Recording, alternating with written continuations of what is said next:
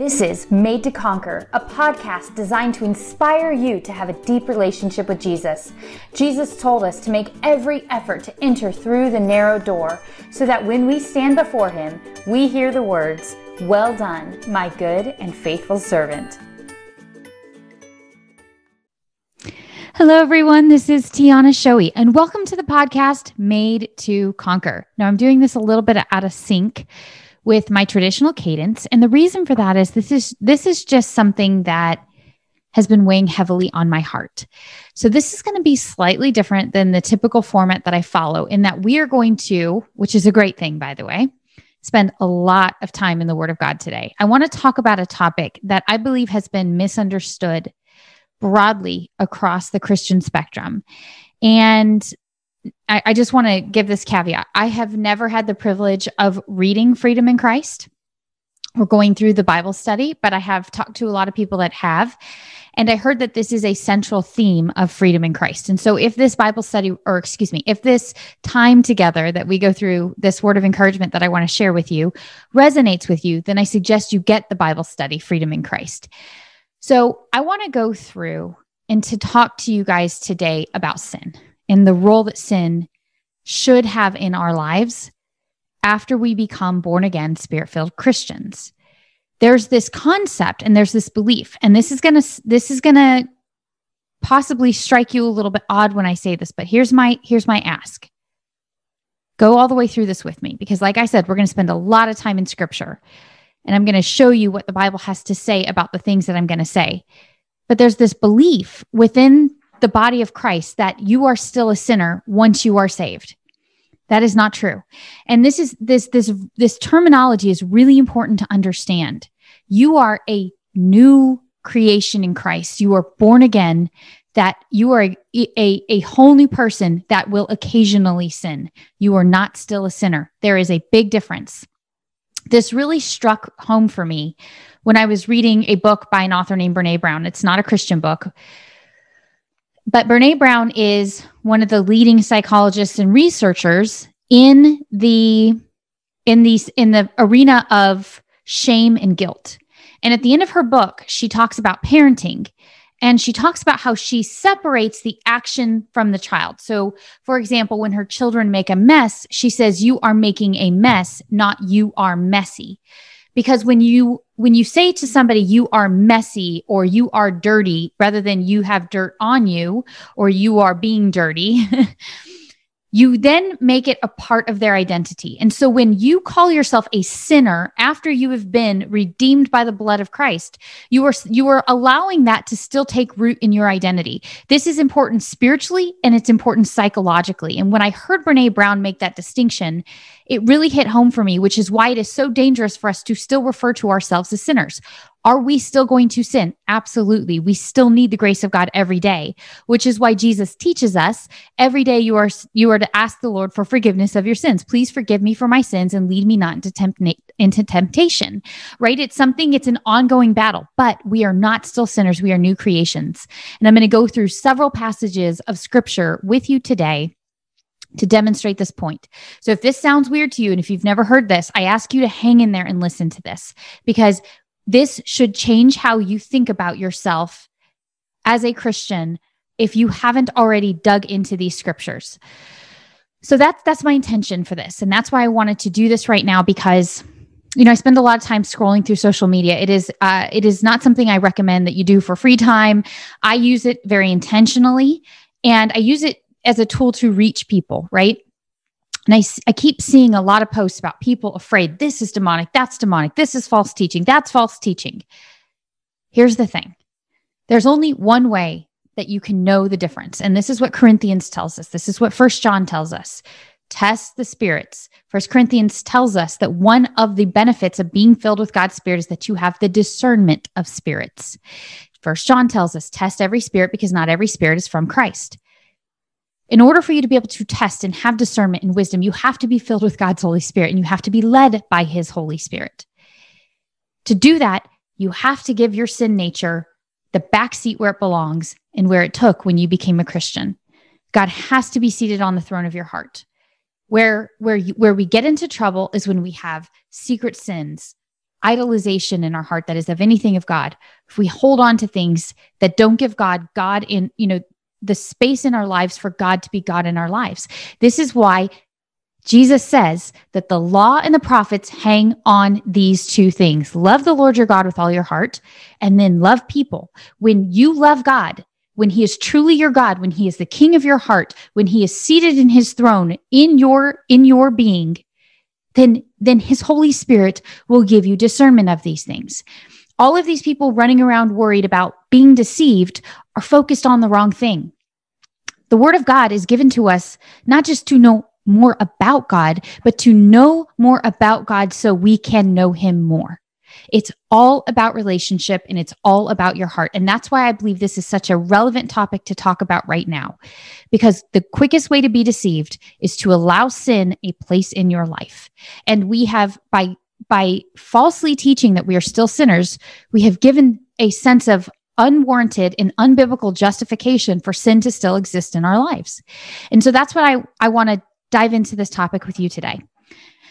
Sorry, I realize I'm talking a little fast. I'm going to have to slow myself down a little bit because this is a big topic, and we are literally going to go through all of Romans chapter 5, chapter 6, chapter 7, chapter 8. We're going to go through 4 whole chapters of the Bible in addition to other passages. So we've got a lot to cover in this short time. I'm going to try to keep a pretty consistent cadence because I don't want this to be a super long podcast. I really want to just share with you something in scripture that God has really used to transform my relationship with him. I'm not saying I'm sin-free, but I'm saying I am a born-again, spirit-filled Christian, and sin is not my master any longer. God is. And when I fall short, when I miss the mark, which is what sin means, when I miss the mark, then I come quickly before the throne and I ask for forgiveness and I get back on track. It should be not if I sin, not when I sin, but if I sin. In other words, yes, I'm going to sin, but it should be the exception to the rule because I have now taken on a new nature. And so we're going to talk about that. I'm far from perfect. Again, I'm not using me as an example, but I'm saying this is how God has transformed my life by going through these passages. So as always, I'd like to start by inviting the Lord into this conversation, letting him lead it. In fact, not just invite him, but I want him to lead this conversation. So let's pray really quickly, and then we'll dive into. We got 13 pages of scripture we're going to go through today. So hang on. We're going to get through it, I promise. Heavenly Father, we just thank you so much. Father, we just don't even have the slightest clue. We're just beginning to understand how great you are and what you've truly done for us. But Lord, you tell us that we are more than conquerors through you. You tell us that you have given us a new nature, Father. And you have transformed us. You are conforming us into the image of Jesus. And we thank you for that. So Lord, I just give this time to you. And I ask that Holy Spirit, you would lead this conversation. Father, that your truths from your word would reach the hearts and minds of all of us who are listening to this today. Father, that as Peter says, if anybody speaks, let him speak with the words that God provides. And if anybody serves, let him serve with the strength that God provides. Lord, I just ask that this would be of you, and that the soil that this lands on would be soil that you have prepared to hear this word. Father, we love you, and we just give this time to you. In your precious name I pray, Jesus. Amen. All right. Jump with me, if you will. We're going to go straight through. Now, here's one of the things that I think that we often miss as believers. When you're reading the Bible, especially the letters to the churches, we have to remember that we are reading letters, and oftentimes our reading through chapters or verses breaks up the flow of the letter and the intent of the author. And so that's why we're going to read through Romans 5, 6, 7, and 8, because I want you to see this holistically, the way that it was written, and pretend that the verses and the chapters don't exist. And we're going to read it as the letter that it was. So we're going to make three distinct points in this, and I'm going to summarize them for you at the end. But the first one is we are not sinners. We are new creations in Christ, born again, filled with God's Spirit. And so let's go through the book of Romans where Paul makes this painfully clear to us. So we're going to be starting in Romans chapter 5, verse 12. And I'm going to read this. I chose to present this to you in the New Living Translation because for the purposes of listening to a podcast, I believe it's easier to hear and understand what is being said when it's in the New Living Translation, because it's a slightly more modernized way of saying it. Doesn't change the context or the meaning. It just makes it easier to listen to. So I'm in the New Living Translation for these passages in Romans. Verse 12. When Adam sinned, sin entered the world. Adam's sin brought death, so death spread from everyone, for everyone sinned. Yes, people sinned even before the law was given, but it was not counted as sin because there was not yet any law to break. Still, everyone died from the time of Adam to the time of Moses, even those who did not disobey an explicit commandment of God, as Adam did. Now, Adam is a symbol, a representation of Christ who was yet to come. But there is a great difference between Adam's sin and God's gracious gift. For the sin of this one man, Adam, brought death to many. But even greater is God's wonderful grace and his gift of forgiveness to many through this other man, Jesus Christ. And the result of God's gracious gift is very different from the result of that one man's sin. For Adam's sin led to condemnation, but God's free gift leads to our being made right with God, even though we are guilty of many sins. For the sin of this one man, Adam, caused death to rule over many. But even greater is God's wonderful gift of grace, and his gift of righteousness for all who receive it will live in triumph over sin and death through this one man, Jesus Christ. That first note, that's in verse 17. For all who receive it will live in triumph over sin. Now we're in verse 18. Yes, Adam's one sin brings condemnation for everyone, but Christ's one act of righteousness brings a right relationship with God and new life for everyone. Because one person disobeyed God, many became sinners. But because one other person obeyed God, many will be made righteous. Now listen to this. God's law was given so that all people could see how sinful they were. So that's what the purpose of the law was. It was to give us the ability to understand our sin. But as people sinned more and more, God's wonderful grace became more abundant. So where sin increased, grace increased all the more, is how it would be said in the NIV. Verse 21. So just as sin ruled over all people and brought them to death, now God's wonderful grace rules instead, giving us right standing with God and resulting in eternal life through Jesus Christ our Lord. So now we're in chapter 6. Well, then, should we keep on sinning so that God can show us more of his wonderful grace? Of course not. This is important. Since we have died to sin, how can we continue to live in it? This is again, chapter 6, verse 2. Since we have died to sin, how can we continue to live in it? This is why continuing to call ourselves sinners is an unbiblical doctrine, because we are dead to sin. It is not our nature any longer. We have been given a new life. I'm just repeating what we have just read, okay? So now we're in 6, verse 3. Or have you forgotten that when we were joined with Christ in baptism, we were also joined with him in his death? For we died and were buried with Christ by baptism. That's what the symbol of baptism is. You're dying to your sin nature. And just as Christ was raised from the dead by the glorious power of the Father, now we also may live new lives. Since we have been united with him in his death, we will also be raised to life as he was. We know that our old sinful selves were crucified with Christ so that sin might lose its power in our lives. We are no longer slaves to sin. This is Romans chapter 6, verse 6. We are no longer slaves to sin. You are not a sinner any longer. You are a new creation in Christ. You were died and buried with Christ by baptism. Verse 7. For when we died with Christ, we were set free from the power of sin. You were set free from the power of sin. And since we died with Christ, we know we will also live with him. We are sure of this because Christ was raised from the dead, and he will never die again. Death no longer has any power over him.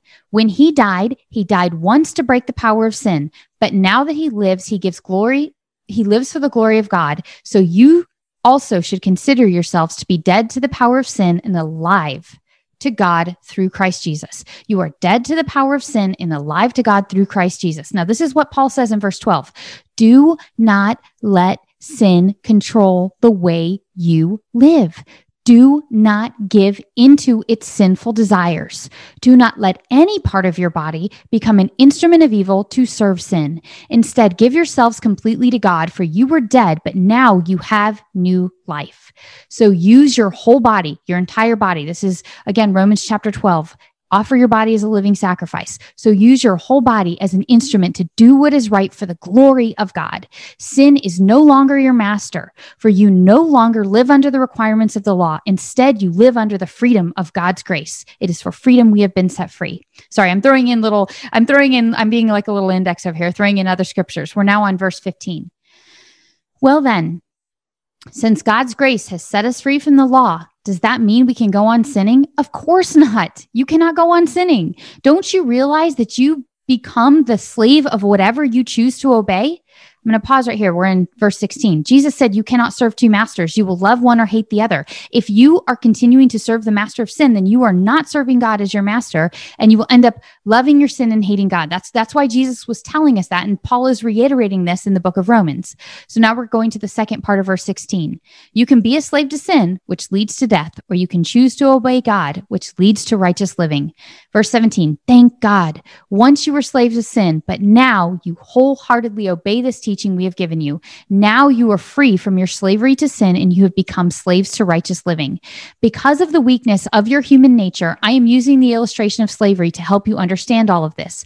Previously, you let yourselves be slaves to impurity and lawlessness, which led deeper into sin. Now you must give yourself to be slaves to righteous living so that you will become holy. When you were slaves to sin, you were free from the obligation to do right. And what was the result? You are now ashamed of the things you used to do, things that in the end, things that end in eternal doom. Verse 22, but now you are free from the power of sin and have become slaves of God. Now you choose to do those things that lead to holiness and result in eternal life. For the wages of sin is death, but the free gift of God is eternal life through Christ Jesus our Lord. Now we're in chapter 7. So this is why I wanted to read this as the letter that it was, because this all ties together. And I have seen so many people take what we're about to read in chapter 7 out of context and use it to justify continuing to sin. And Paul just spent almost 2 chapters, as we define them, but 2 huge sections of the letter saying sin has no place in your life anymore. You are not subject to it. You are not a slave to it. You have a new life. That doesn't mean you're not going to miss the mark, but it does mean that it is not you are not captive to it. Sin should be, when you sin, it should be against your nature, not in accordance with your nature. This is what it means to be born again. Before you knew Jesus, before you were born again and filled with his Holy Spirit, it was in accordance with your nature to sin. It was the natural thing to do. Once you become a Spirit-filled, born-again Christian, it works against your nature to sin. It should be uncomfortable. It should be something you have to push the Holy Spirit to the side to move forward in this sin. I'm not saying that you're not going to have moments where you do things, just randomly without thinking that are sinful in nature. But I can tell you this. Once I understood this, and once I realized that I wanted to become a slave of righteousness, that I wanted the Holy Spirit to reign in my heart, if I sin, I know I'm sinning. I know I'm making a conscious decision to take the Holy Spirit and shove him to the side and move forward with something. And I know that, or I know that I'm so in the flesh that the Holy Spirit is not leading my heart and my mind in that moment. And that's what Paul is saying to us in this. You are set free from the nature of sin in your life. So now we're in chapter 7. Now, dear brothers and sisters, you who are familiar with the law, don't you know that the law applies only while a person is living? So he gives us an example to help us understand how dead we are to sin. Because remember, he said we were crucified, our sin nature was crucified with Christ. When we were baptized, our sin nature died. So what Paul is going to explain to us is what that death means. This is how dead that sin nature is. So we're in chapter 7, verse 2. For example, so he's saying, okay, you know how the law works. So let me give you an example from the law so you can understand how dead your sin nature is. For example, when a woman marries, the law binds her to her husband as long as he is alive. But if he dies, the law of marriage no longer applies to her. So while her husband is alive, she would be committing adultery if she married another man. So Just keep this in mind. But if her husband dies, she is free from that law and does not commit adultery when she remarries. When you died to your sin, you took on a new nature and you united yourself to God. You gave yourself to him. You became his. You no longer belong to this world. You took your worldly nature and you died to it and you gave yourself to a new master, to a new king, to a new Lord. This is why we are called the bride of Christ. We have given ourselves over to Jesus as our savior, as our king, and as our groom, the one that is going to come back for his bride. Chapter 7, verse 4. So my dear brothers and sisters, at this point, you died to the power of the law when you died with Christ, and now you are united with the one who was raised from the dead. That's what I just said. As a result, we can produce a harvest of good deeds for God. As a result of this, now you can produce much fruit. John chapter 15, abide in me and I in you. Apart from me, you can do nothing, but in me, through you, or if you abide in me, I can produce fruit through you. So this is what Paul's saying. We can produce a harvest of good deeds. When we were controlled by our old nature, sinful desires were at work within us, and the law aroused these evil desires that produced a harvest of sinful deeds resulting in death. But now we have been released from the law, for we died to it and are no longer captive to its power. Now we can serve God, not in the old way, and obeying the letter of the law. This is not a religious thing. We're no longer trying to meet the requirements of the law, but in fact, a new way of living in the Spirit. And we're going to talk about in just a minute. We're going to go down to Galatians and we're going to look at what it means to live in the Spirit, because this is the key. Once you have died to your sin nature and you've given your life to the Lord, the seal that he puts upon your life is his Holy Spirit, which is the ability to now live in this new nature. It's not by our strength. It is not by strength nor by might, but by my Spirit, says the Lord. So Jesus even said this to the disciples when they were praying right before the crucifixion. He said, the spirit is willing, but the flesh is weak, which is why we have now been given the ability to be led and live through the Spirit. So we're in Romans chapter 7, verse 7. Sorry, I've had a little bit too much coffee today, in case you couldn't notice. All right, I'm going to slow down. Well then, am I suggesting that the law of God is sinful? Of course not. In fact, it was the law that showed me my sin. So again, the purpose of the law is to expose to us our sin, so then we run to the throne of grace for redemption, right? Paul says, I would never have known that coveting is wrong if the law had not said you must not covet. But sin used this commandment to arouse all kinds of covetous desires within me. If there were no law, sin would not have had that power. At one time, I lived without understanding the law. But when I learned the command not to covet, for instance, the power of sin came to life and I died. So I discovered that the law's commands, which were supposed to bring life, brought spiritual death instead. Sin took advantage of those commands and deceived me, and it used the commands to kill me. But still, the law itself is holy and its commands are holy and right and good. How can that be? Did the law, which is good, cause my death? Of course not. Sin used what was good to bring about my condemnation to death. So we can see how terrible sin really is.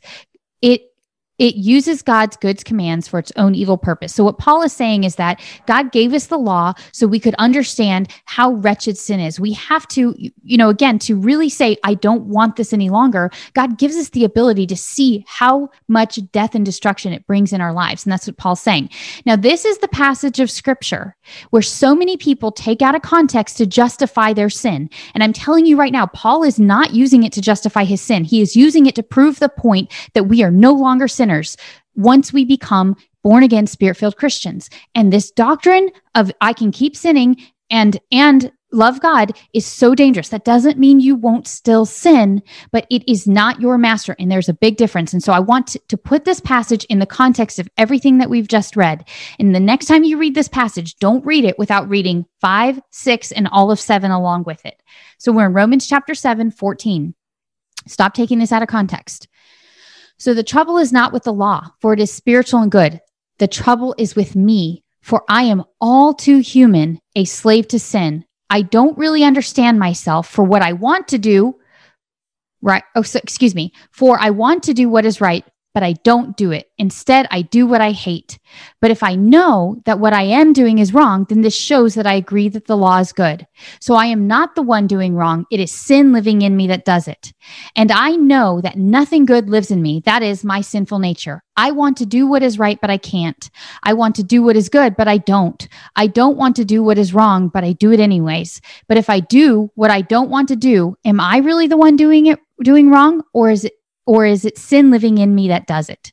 So here's what Paul said, and I want to reread that because I put the wrong inflection there. This is verse 20. But if I do what I don't want to do, I am not really the one doing wrong. It is sin living in me that does it. So what Paul is saying is, before we were Christians, when you struggled with that sin nature where you just couldn't do what you wanted to do, you knew what was right, but you didn't do it. You struggled. That struggle was there so we could see that we have a sin nature. It is not justification for how we live after we are saved.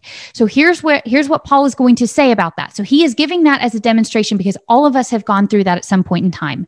All of us have done something that we don't want to do, or we don't do what we do want to do. And we recognize that there is a battle going on in us. What Paul is saying in this passage, which is why he just said we're dead to sin and we're new creations, is he is saying this is the battle that God allows us to see before we are new creations in him. That is how we know that there's something broken. It is not post-salvation. It is pre-salvation.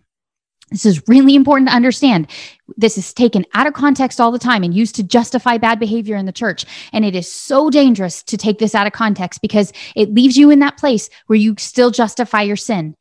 There is no sin. There is no sinner left in a born-again, spirit-filled Christian. So we're in Romans chapter 7, verse 21.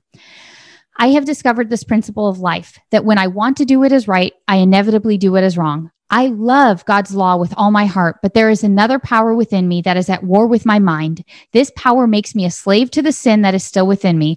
Oh, what a miserable person I am. Who will free me from this life that is dominated by sin and death? Thank God. The answer is in Jesus Christ our Lord. So you see how it is. In my mind, I really want to obey God's law, but because of my sinful nature, I am a slave to sin. So now there is no condemnation for those who belong to Christ Jesus. And because you belong to him, the power of the life-giving Spirit has freed you from the power of sin that leads to death.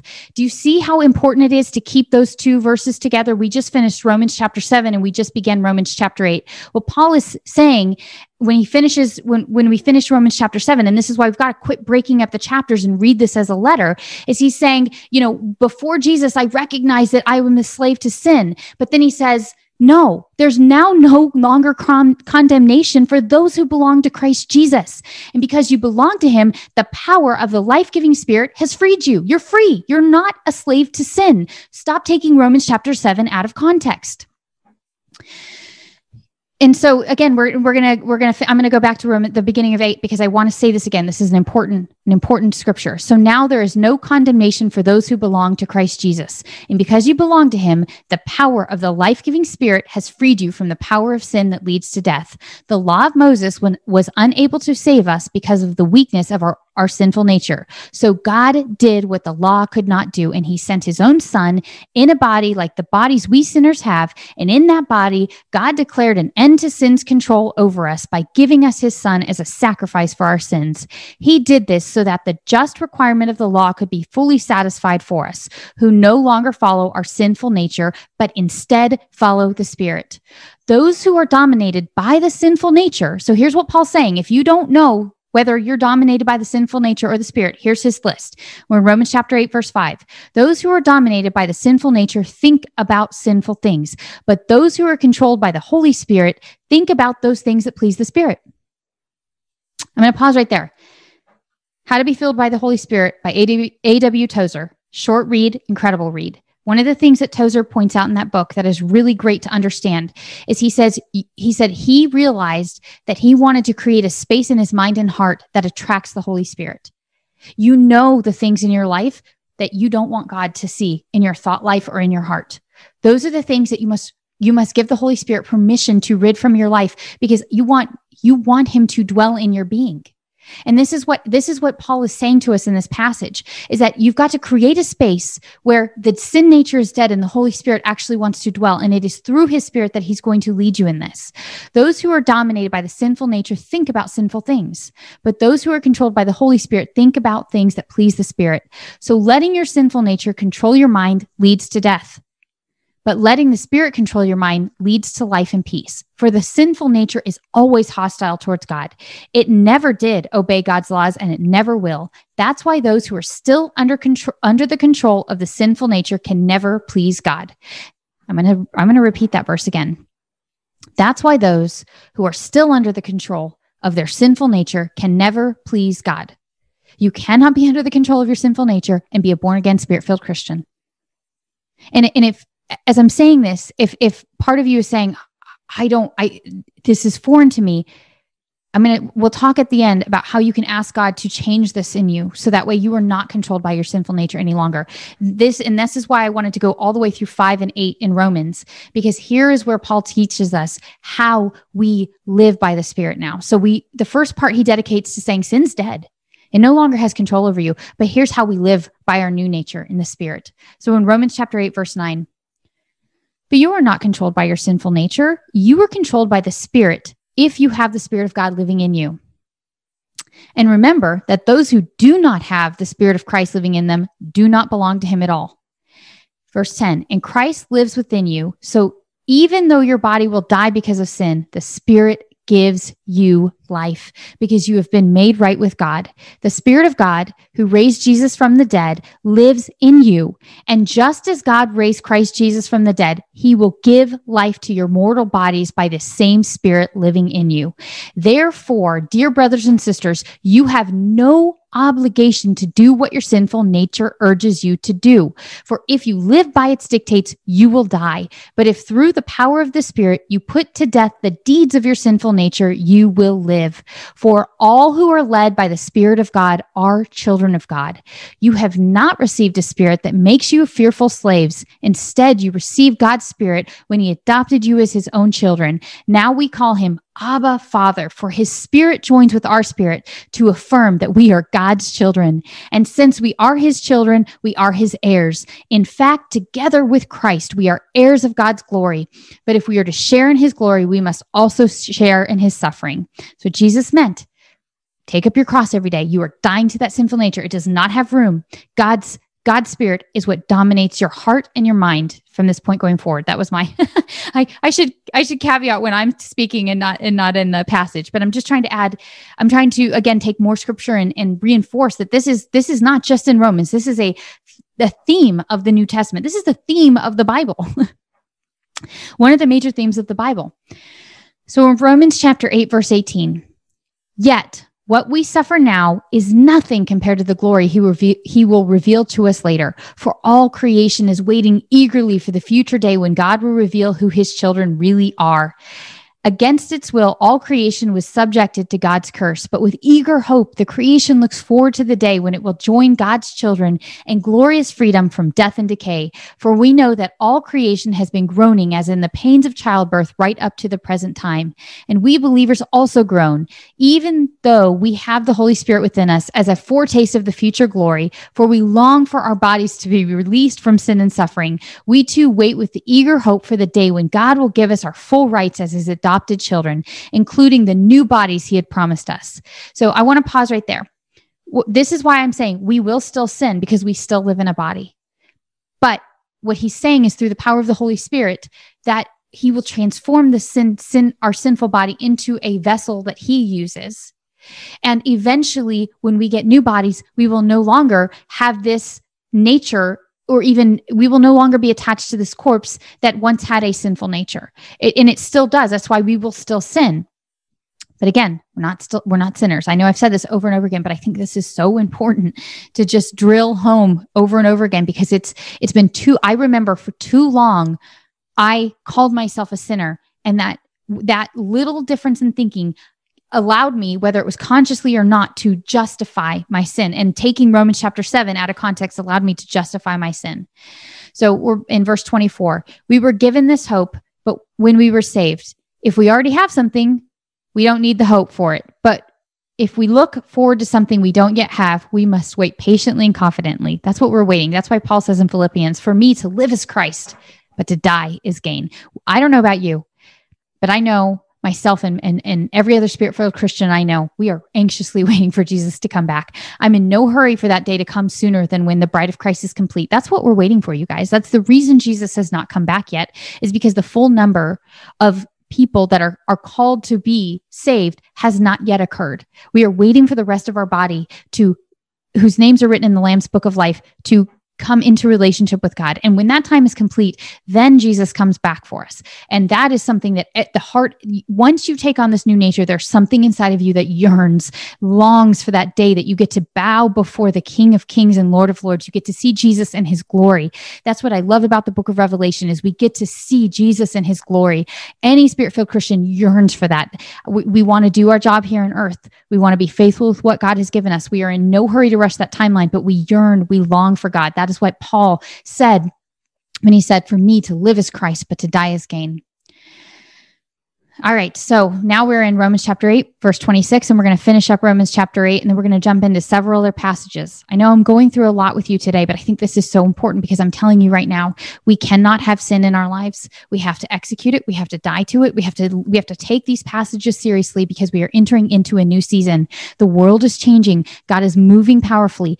If you're paying attention, things are happening all around the world. I'm seeing record numbers of salvation, people hungry for God in a way I've never seen.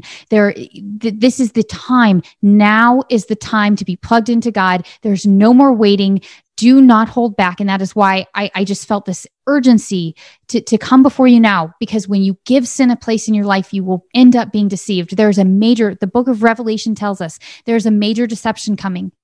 There's a major deception coming. And the Bible teaches us that the way that we test the spirits is through the Holy Spirit. We have to give him that ability to be the nature that we walk in, to be that thing that leads us so we can test the spirits and know when the deception comes in. You guys, there are record numbers of fake messiahs coming all over Israel. If you it's hard to find in the news, but if you actually Google it, you'll start to see that there's record number of false messiahs showing up.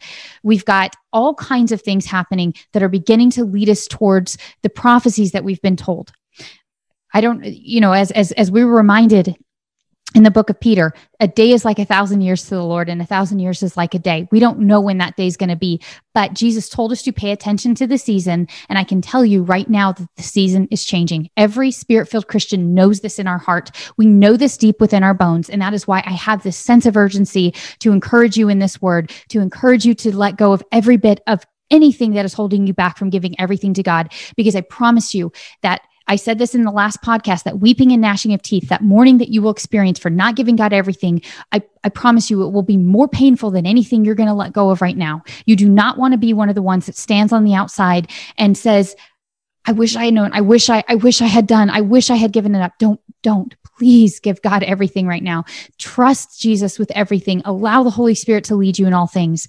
So this is Romans chapter 8, verse 26. And the Holy Spirit helps us in our weakness. For example, we don't know what God wants us to pray for, but the Holy Spirit will pray for us with groanings that cannot be expressed in words.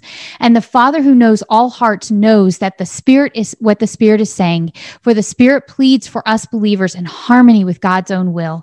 And we know that God causes everything to work together for the good of those who love God and are called according to his purposes for them.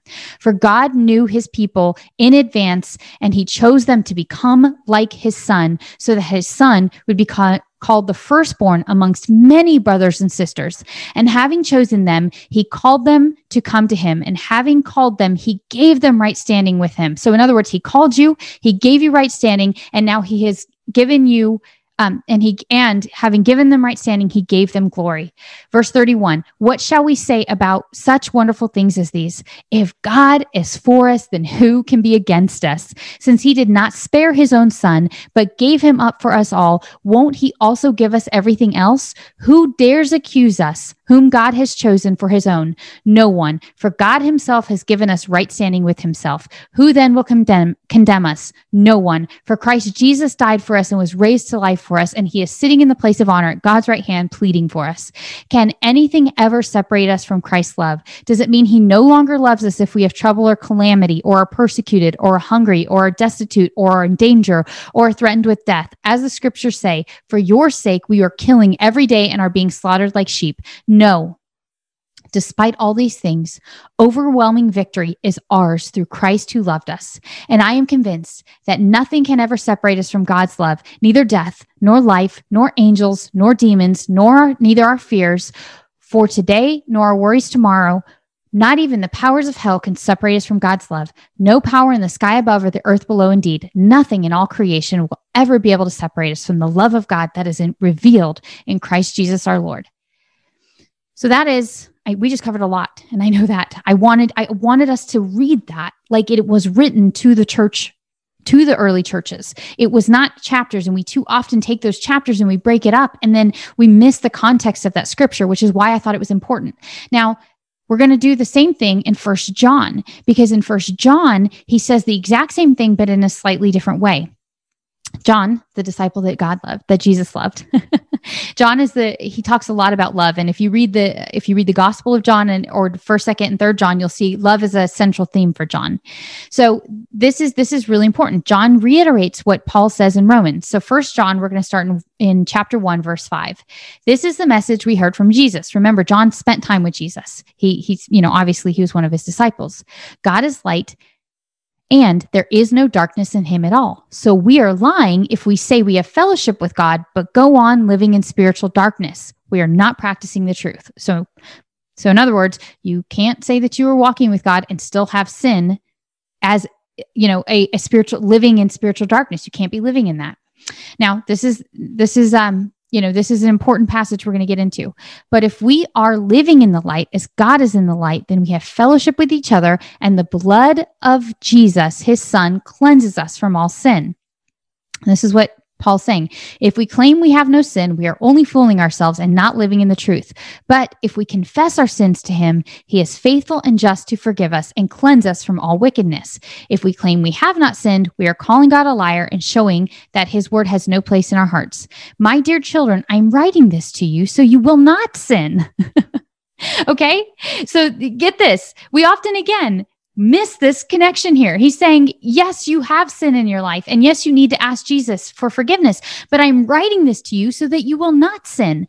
But if anyone does sin, we have an advocate who pleads our case before our Father. He is Christ Jesus, the one who is truly righteous. Okay, so here's what John is saying. You should not be sinning.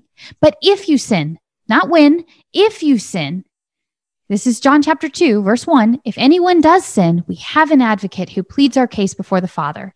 He is Christ Jesus, the one who is truly righteous. He himself is the sacrifice that atones for our sins, and not only our sins, but the sins of all the world.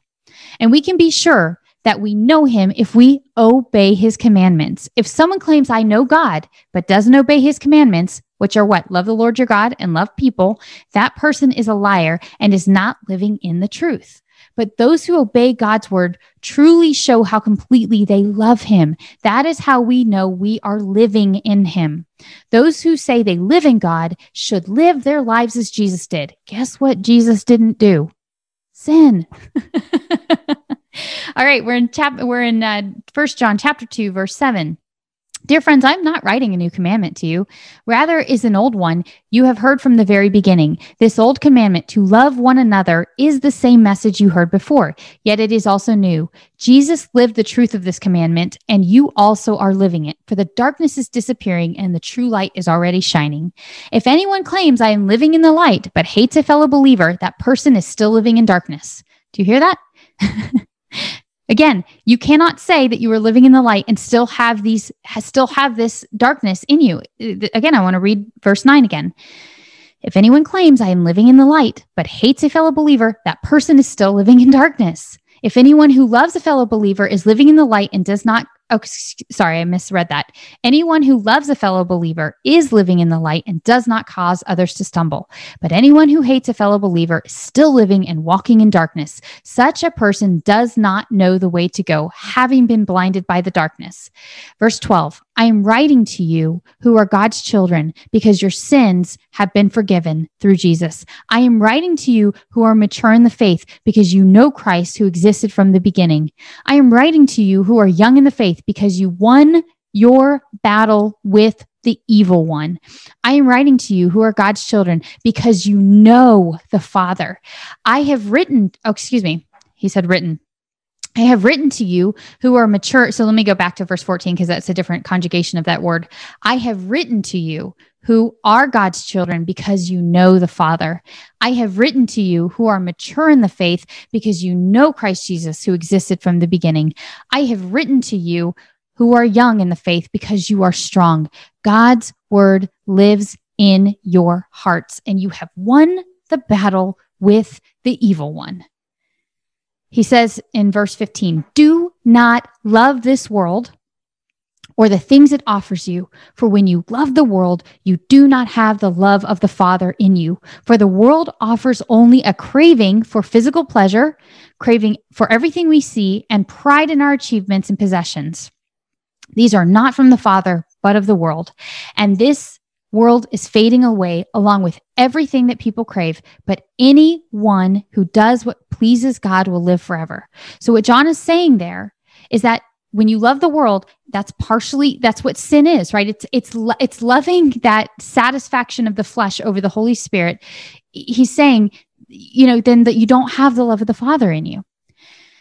All right. I know we just covered a lot of information, but I still want to continue on this path. We're going to go through two more much shorter passages of scripture. And then we're going to talk about what it looks like when you are living according to your new nature. So 1 Corinthians chapter 6, verses 8 through 10. Don't you realize that those who do wrong will not inherit the kingdom of God? Don't fool yourselves. Those who indulge in sexual sin or worship idols or commit adultery or are male prostitutes or practice homosexuality or are thieves or are greedy people or are drunkards or are abusive or cheat people, none of these will inherit the kingdom of God. That's 1 Corinthians chapter 6, 8 through 10. 2 Corinthians chapter 5, 16 through 18. So from now on, we regard no one from a worldly point of view.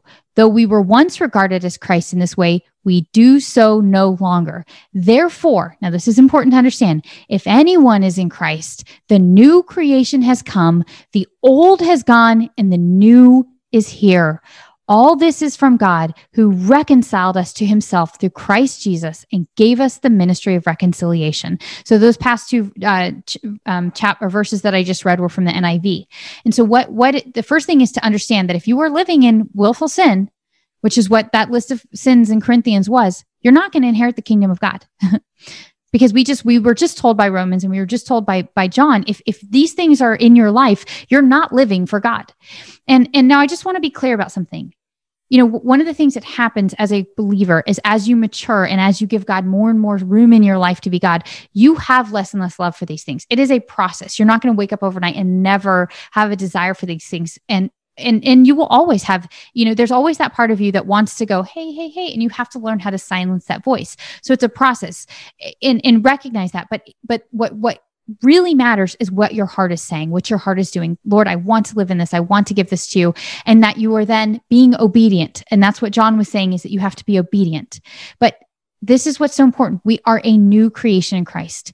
We have been born again. That's what all of that we read in Romans. That's what it means to be born again. When Nicodemus came to talk to Jesus, he said, unless you are born again, you cannot inherit the kingdom of God. This is such an important conversation to have right now in these times when there's going to be a great battle. There is a great battle occurring between good and evil right now. We have to make sure that we don't pollute what God has bought for us, what Jesus bought on the cross, with the world. This is sacred. Don't you know that your bodies are the temple of the Holy Spirit? This is the sacred dwelling of God. Do not allow evil a place in God's dwelling for all the reasons that we just read. So I've mentioned before that it is for freedom that Christ set us free. That's from the book of Galatians. So now I want to talk about what it looks like when you are living filled with God's Spirit. So we just talked about why we are no longer sinners, why we are new creations. Now let's look at what it looks like when we're living for God. So we're going to jump into Galatians chapter 5. And we're going to go through this chapter because I think this is an important chapter to understand. Again, these were letters, so breaking up the chapters and verses causes us to miss some key context. And so in Galatians chapter 5, verse 1, at last we have freedom, for Christ has set us free. We must always cherish this truth and firmly refuse to go back to the bondage of our past. Hebrews chapter 12 says it this way, let us throw off everything that hinders and the sin that so easily entangles. So that's what Paul's saying. Don't go back to the bondage of your sinful nature. I, Paul, tell you, if you think there is benefit in circumcision and Jewish regulations, then you're acting as though Christ is not enough. I say it again emphatically. If you let yourselves be circumcised, you are obligated to fulfill every single one of the commandments and its regulations of the law. What he's saying is that religion is not the answer to this problem. Religion never solves sin. That's what that whole passage in chapter 7 is religion always, the law always just showed us our sin, but it was never the fulfillment of the issue. Jesus is the fulfillment of the issue. Galatians 4, if you want to be made right with God by fulfilling the obligations of the law, you have to cut off more than your flesh. You have to cut yourselves off from Christ and have fallen away from the revelation of grace. But we have the true hope that comes from being made right with God. And by the Spirit, we eagerly await for this hope. When you're joined to the Anointed One, to Jesus, circumcision and religious obligations can benefit you nothing. I'm going to say that again. This is verse 6, Galatians 5, verse 6. When you are joined to the anointed one, that's Jesus, circumcision and religious obligations can benefit you nothing. All that matters now is living in the faith that works and expresses itself through love. Syncs up exactly with what we just read in 1 John. Before you were led astray, you were so faithful. Who has deceived you so that now you have turned from what is right? So again, he's addressing the Galatians who have been tempted back into religion. That's what the context of this letter is. The one who enfolded you into his grace is not behind this false teaching that you've embraced. This is a warning against religion. Don't you know that when you allow even a little lie into your heart, it can permeate your entire belief system? Deep in my heart, I am confident that the Lord who lives in you will bring you back around to truth. And I am convinced that those who trouble you, whoever they think they are, will bear the penalty. Dear friends, why do you think the religious system persecutes me? And this is a whole nother topic for another day, but I'm going to do a podcast on the religious spirit versus God's spirit. They are constantly at war with each other, and you would be surprised at how many different ways the religious spirit manifests itself. And sometimes I see things where we criticize other Christians, or we call certain biblical things that, or worship songs that are truly amazing worship songs, demonic. That is the religious spirit in working against the Holy Spirit. I'm going to get into that at some point because I think it's important for us to understand how dangerous the religious spirit is and how much it works against what God's trying to do. Getting back into verse 11. It is because I preach the message of being circumcised and keeping all the laws of Judaism. Oh, sorry, excuse me. Let me start over. Dear friends, why do you think the religious system persecutes me? Is it because I preach the message of being circumcised and keeping all the laws of Judaism? Not at all. Is there no longer any offense over the cross? To tell you the truth, I am so disgusted with all your agitators. I wish they would go even further and cut off their legalistic influence from your lives. That's a nice way of what Paul says in the NIV is, I wish they would emasculate themselves, is what he says. He's very angry about the fact that they're putting a religious burden on him. Because again, Satan's going to try to deceive you in two ways. He's either going to put a religious burden on you, or he's going to introduce you to very dangerous demonic new age teachings, which are, there is no law, do whatever you want, live for what feels good. It's either going to be a bunch of religion or a bunch of bull hockey. In the middle, we live for the Spirit. The truth is we live through the Spirit. The truth is we live to please God. That's the truth. That's what we just read. So verse 13, beloved ones, God has called us to live a life of freedom, but we don't view this wonderful freedom as an excuse to set up base of operations in the natural realm. Constantly love each other and be committed to serve one another. For all the law can be summarized on this one great statement. And we know this: demonstrate love to your neighbor, even as you care and love for yourself. But if you continue to criticize and come against each other over minor issues, you're acting like wild beasts trying to destroy one another. Let me emphasize this. As you yield to the dynamic life and the power of the Holy Spirit, you will abandon the cravings of your self-life. This is what we just talked about in Romans. When your self-life craves the things that offend the Holy Spirit, you hinder him from living free within you. And the Holy Spirit's intense cravings hinder your self-life from dominating you. So then the two are incompatible and conflicting forces within you. So then the two incompatible and conflicting forces within you are your self-life of the flesh and the new creation life of the Spirit. But when you yield to the life of the Spirit, you know you will no longer be living under the law, but soaring above it. Again, we have this decision to make, to be made. That's why the baptism is such a significant symbolism, because what we're saying is I have made the decision that I am not going to give in to the forces of my self-life. Instead, I'm going to now give in to the calling of the Holy Spirit. It is a daily decision, but the symbolism that we made when we got baptized, when we asked Jesus to be our Lord and Savior, is we said, I've now made that decision once and for all. And every day when I wake up, I'm remaking that decision. I'm recommitting to that as being my course of action. I'm not a sinner any longer. I'm a new creation. God's Spirit lives within me, and he drives my heart and my mind and my soul. And I'm living in obedience to that. Remember, if you love God, you will obey him. And so here's how we know the difference. And I'm actually reading this from the Passion Translation because I think that this is well said in the Passion Translation. The behavior of the self-life is obvious: sexual immorality, lustful thoughts, pornography, chasing after things instead of God, chasing after things instead of chasing God, manipulating others, hatred of those who get in your way, senseless arguments, resentment when others are favored, temper tantrums, angry quarrels, only thinking of yourself, being in love with your own opinions, being envious of blessings of others, murder, uncontrolled addictions, wild parties, and all other similar behavior. Haven't I already warned you that those who use their freedom for these things will not inherit the kingdom realm of God? So again, if you have these things in your life, you are not going to inherit the kingdom of God. That's Paul's warning here.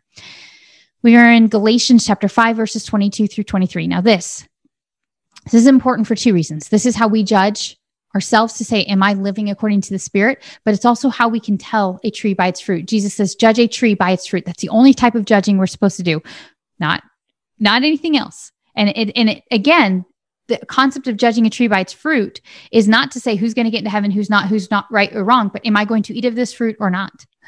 Is this going to be something I accept into my heart or not? And that's what judging a tree by its fruit means. It's not judging to say, that person's bad. No, it's saying to yourself, is this a person I would receive from or don't receive from? Test the spirits. Is this God's Spirit or is this not God's Spirit? That's what this is important about. So these are the things that we know. This is what should be demonstrated in our lives and in the lives of people who are led by God. This is what it looks like. But the fruit produced by the Holy Spirit within you is divine love in all its varied expressions. My disciples will be known by their love, Jesus said. So this is what the divine love varied in all its expressions looks like. Joy that overflows, peace that subdues, patience that endures, kindness in action, a life full of virtue, faith that prevails, gentleness of heart, and strength of spirit. Never set the law above these qualities, for these are meant to be limitless. Keep in mind that we who belong to Christ Jesus have already experienced crucifixion. This is back what we talked about in Romans. For everything connected with our self-life was put to death on the cross and crucified with the Messiah. If the Spirit is the source of our new life, we must also allow the Spirit to direct every aspect of our lives. I'm going to say that again, verse 25, Galatians chapter 5, verse 25. If the Spirit is the source of our new life, we must also allow the Spirit to direct every aspect of our lives. So we may never be arrogant or look down on another, for each of us is an original. We must forsake all jealousy that diminishes the value of others. That is a lot to go through. And I thank you guys for being patient with me, but I wanted to hit two things. I wanted to make it painfully clear from the scripture that we do not have a sin nature anymore, that we died to that. And then we choose every day to allow the Holy Spirit to lead us. This is why Jesus closes every single letter in the book of Revelations. He who has ear, let him hear what the Spirit says to the churches. And then I wanted to talk about what a life filled with the Holy Spirit looks like. We love people. We are led by him. God leads through our every action. We have joy that overflows, peace that subdues, patience that endures, kindness in action, a life full of virtue, faith that prevails, gentleness of heart, and strength of spirit. That's from the Passion Translation. Another way of saying it is the Holy Spirit produces this kind of fruit in our lives. This is from the NLT. Love, joy, peace, patience, kindness, goodness, faithfulness, gentleness, and self-control. So I wanted to close. Believe it or not, we're wrapping up. Thank you guys for hanging in there. This is important stuff, though. This is really important stuff. And again, the reason I do this is to encourage you to get closer to God, encourage you to spend more time with him, encourage you to dig into the word of God, encourage you to pray and ask the Holy Spirit to lead you, encourage you to ask the Lord to give you ears to hear and eyes to see. Because I'm going to close this off by reading the last few verses that Jesus says to each church in the book of Revelation, chapter 2 and chapter 3. And I strongly suggest, if you've never taken the time to study Revelation chapter 2 and 3, do it, because there's something in every letter that applies to every believer in some way, in some season in our lives. And I think these letters are such important things for us to understand, so we don't miss what God wants for us. So I am going to close this by reading the last few bits that Jesus said to each church, so that way we enter into this next season with the right mindset, the right heart, and truly give God the place of God in our lives. To the church in Ephesus, Revelation 2, verse 7, anyone with ears to hear must listen to the Spirit and understand what he is saying to the churches.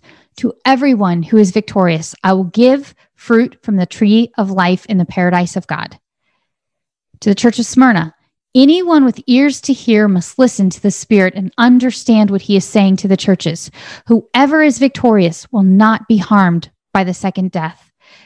To the church of Pergamum, verse 17, anyone with ears to hear must listen to the Spirit and understand what he is saying to the churches. To everyone who is victorious, I will give some manna that has been hidden away in heaven, and I will give to each one a white stone, and on the stone will be engraved a new name that no one understands except for the one who receives it.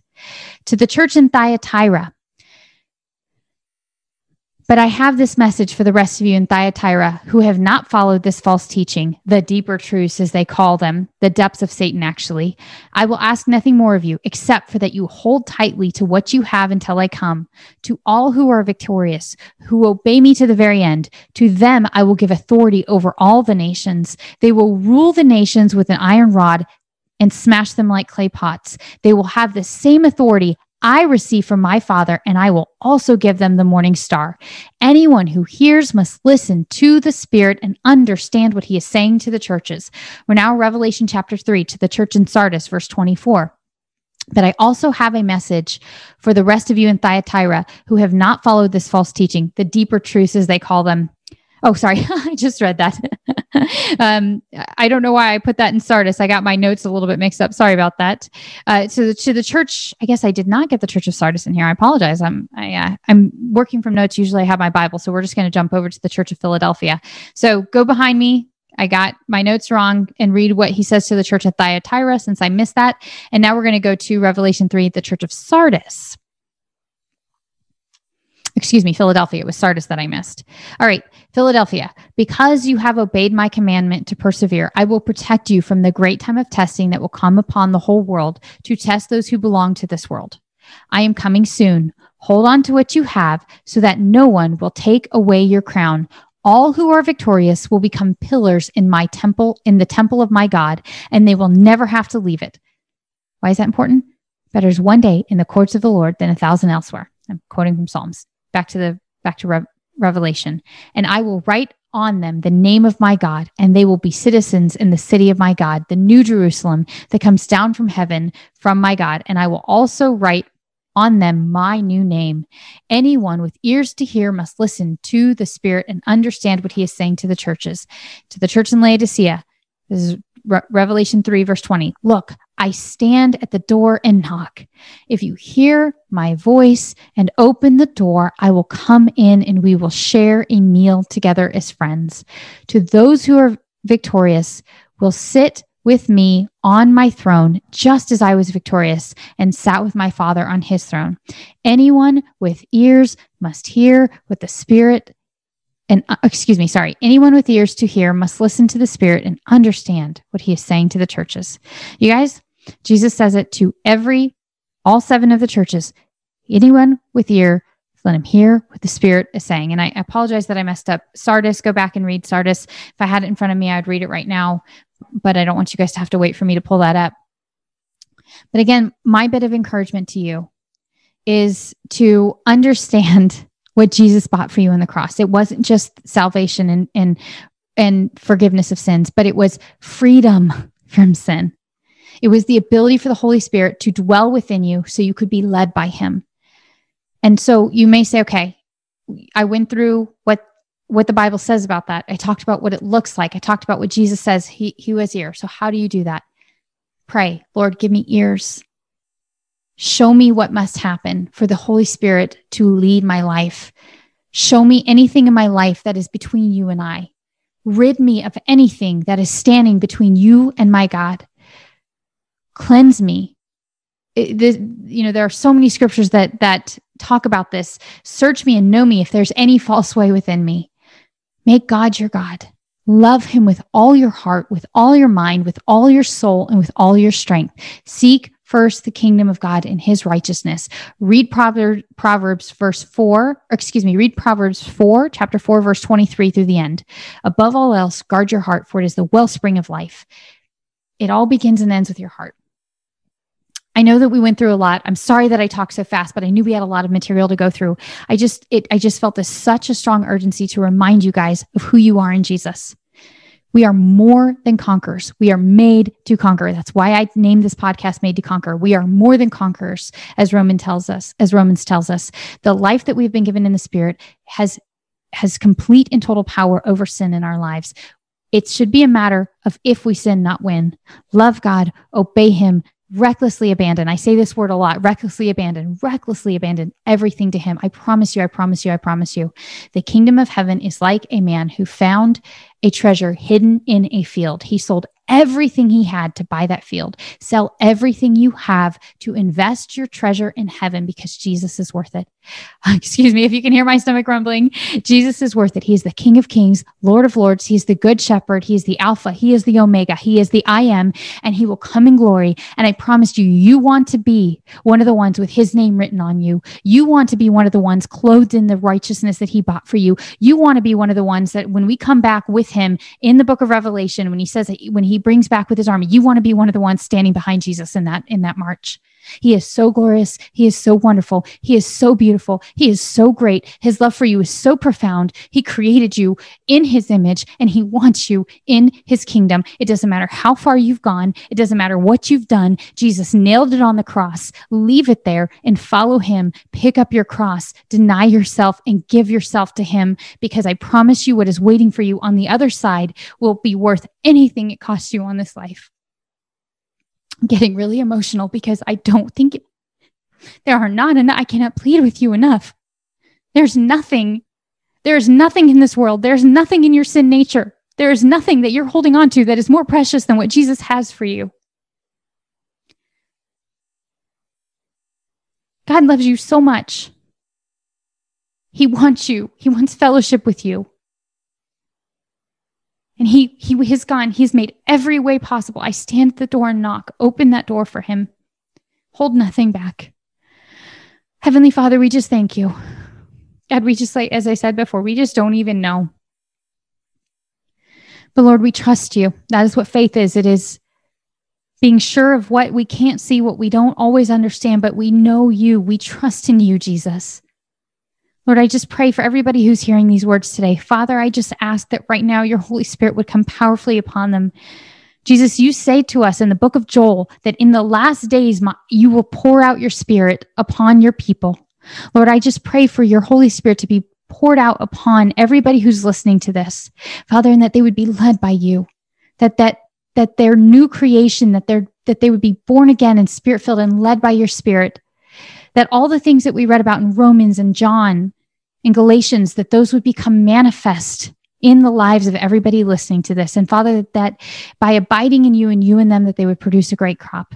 Jesus, we long for the day that you come back and bring us home. We are anxiously awaiting, but until then, Father, may our lives be in your hands, in your care, so you can produce a fruit through them. So that way you can bring as many to salvation, so that all of those whose names are written in your book would come and be a part of this body. Lord, show us what we must do. Give us the work of our hands. We love you, Lord, and we thank you that through your Spirit, you made this possible, not by strength, nor by power, but by your Spirit. You are such a good God. We love you, and we pray this in your precious name, Jesus. Amen. Thank you, guys. Get on your knees. Chase after God. He is the one worthy of your love and affection. Thank you for tuning in to this episode of Made to Conquer. Please be sure to subscribe, leave a review, and tell your friends and family, anyone else you think would enjoy joining us on this journey of drawing closer to Jesus.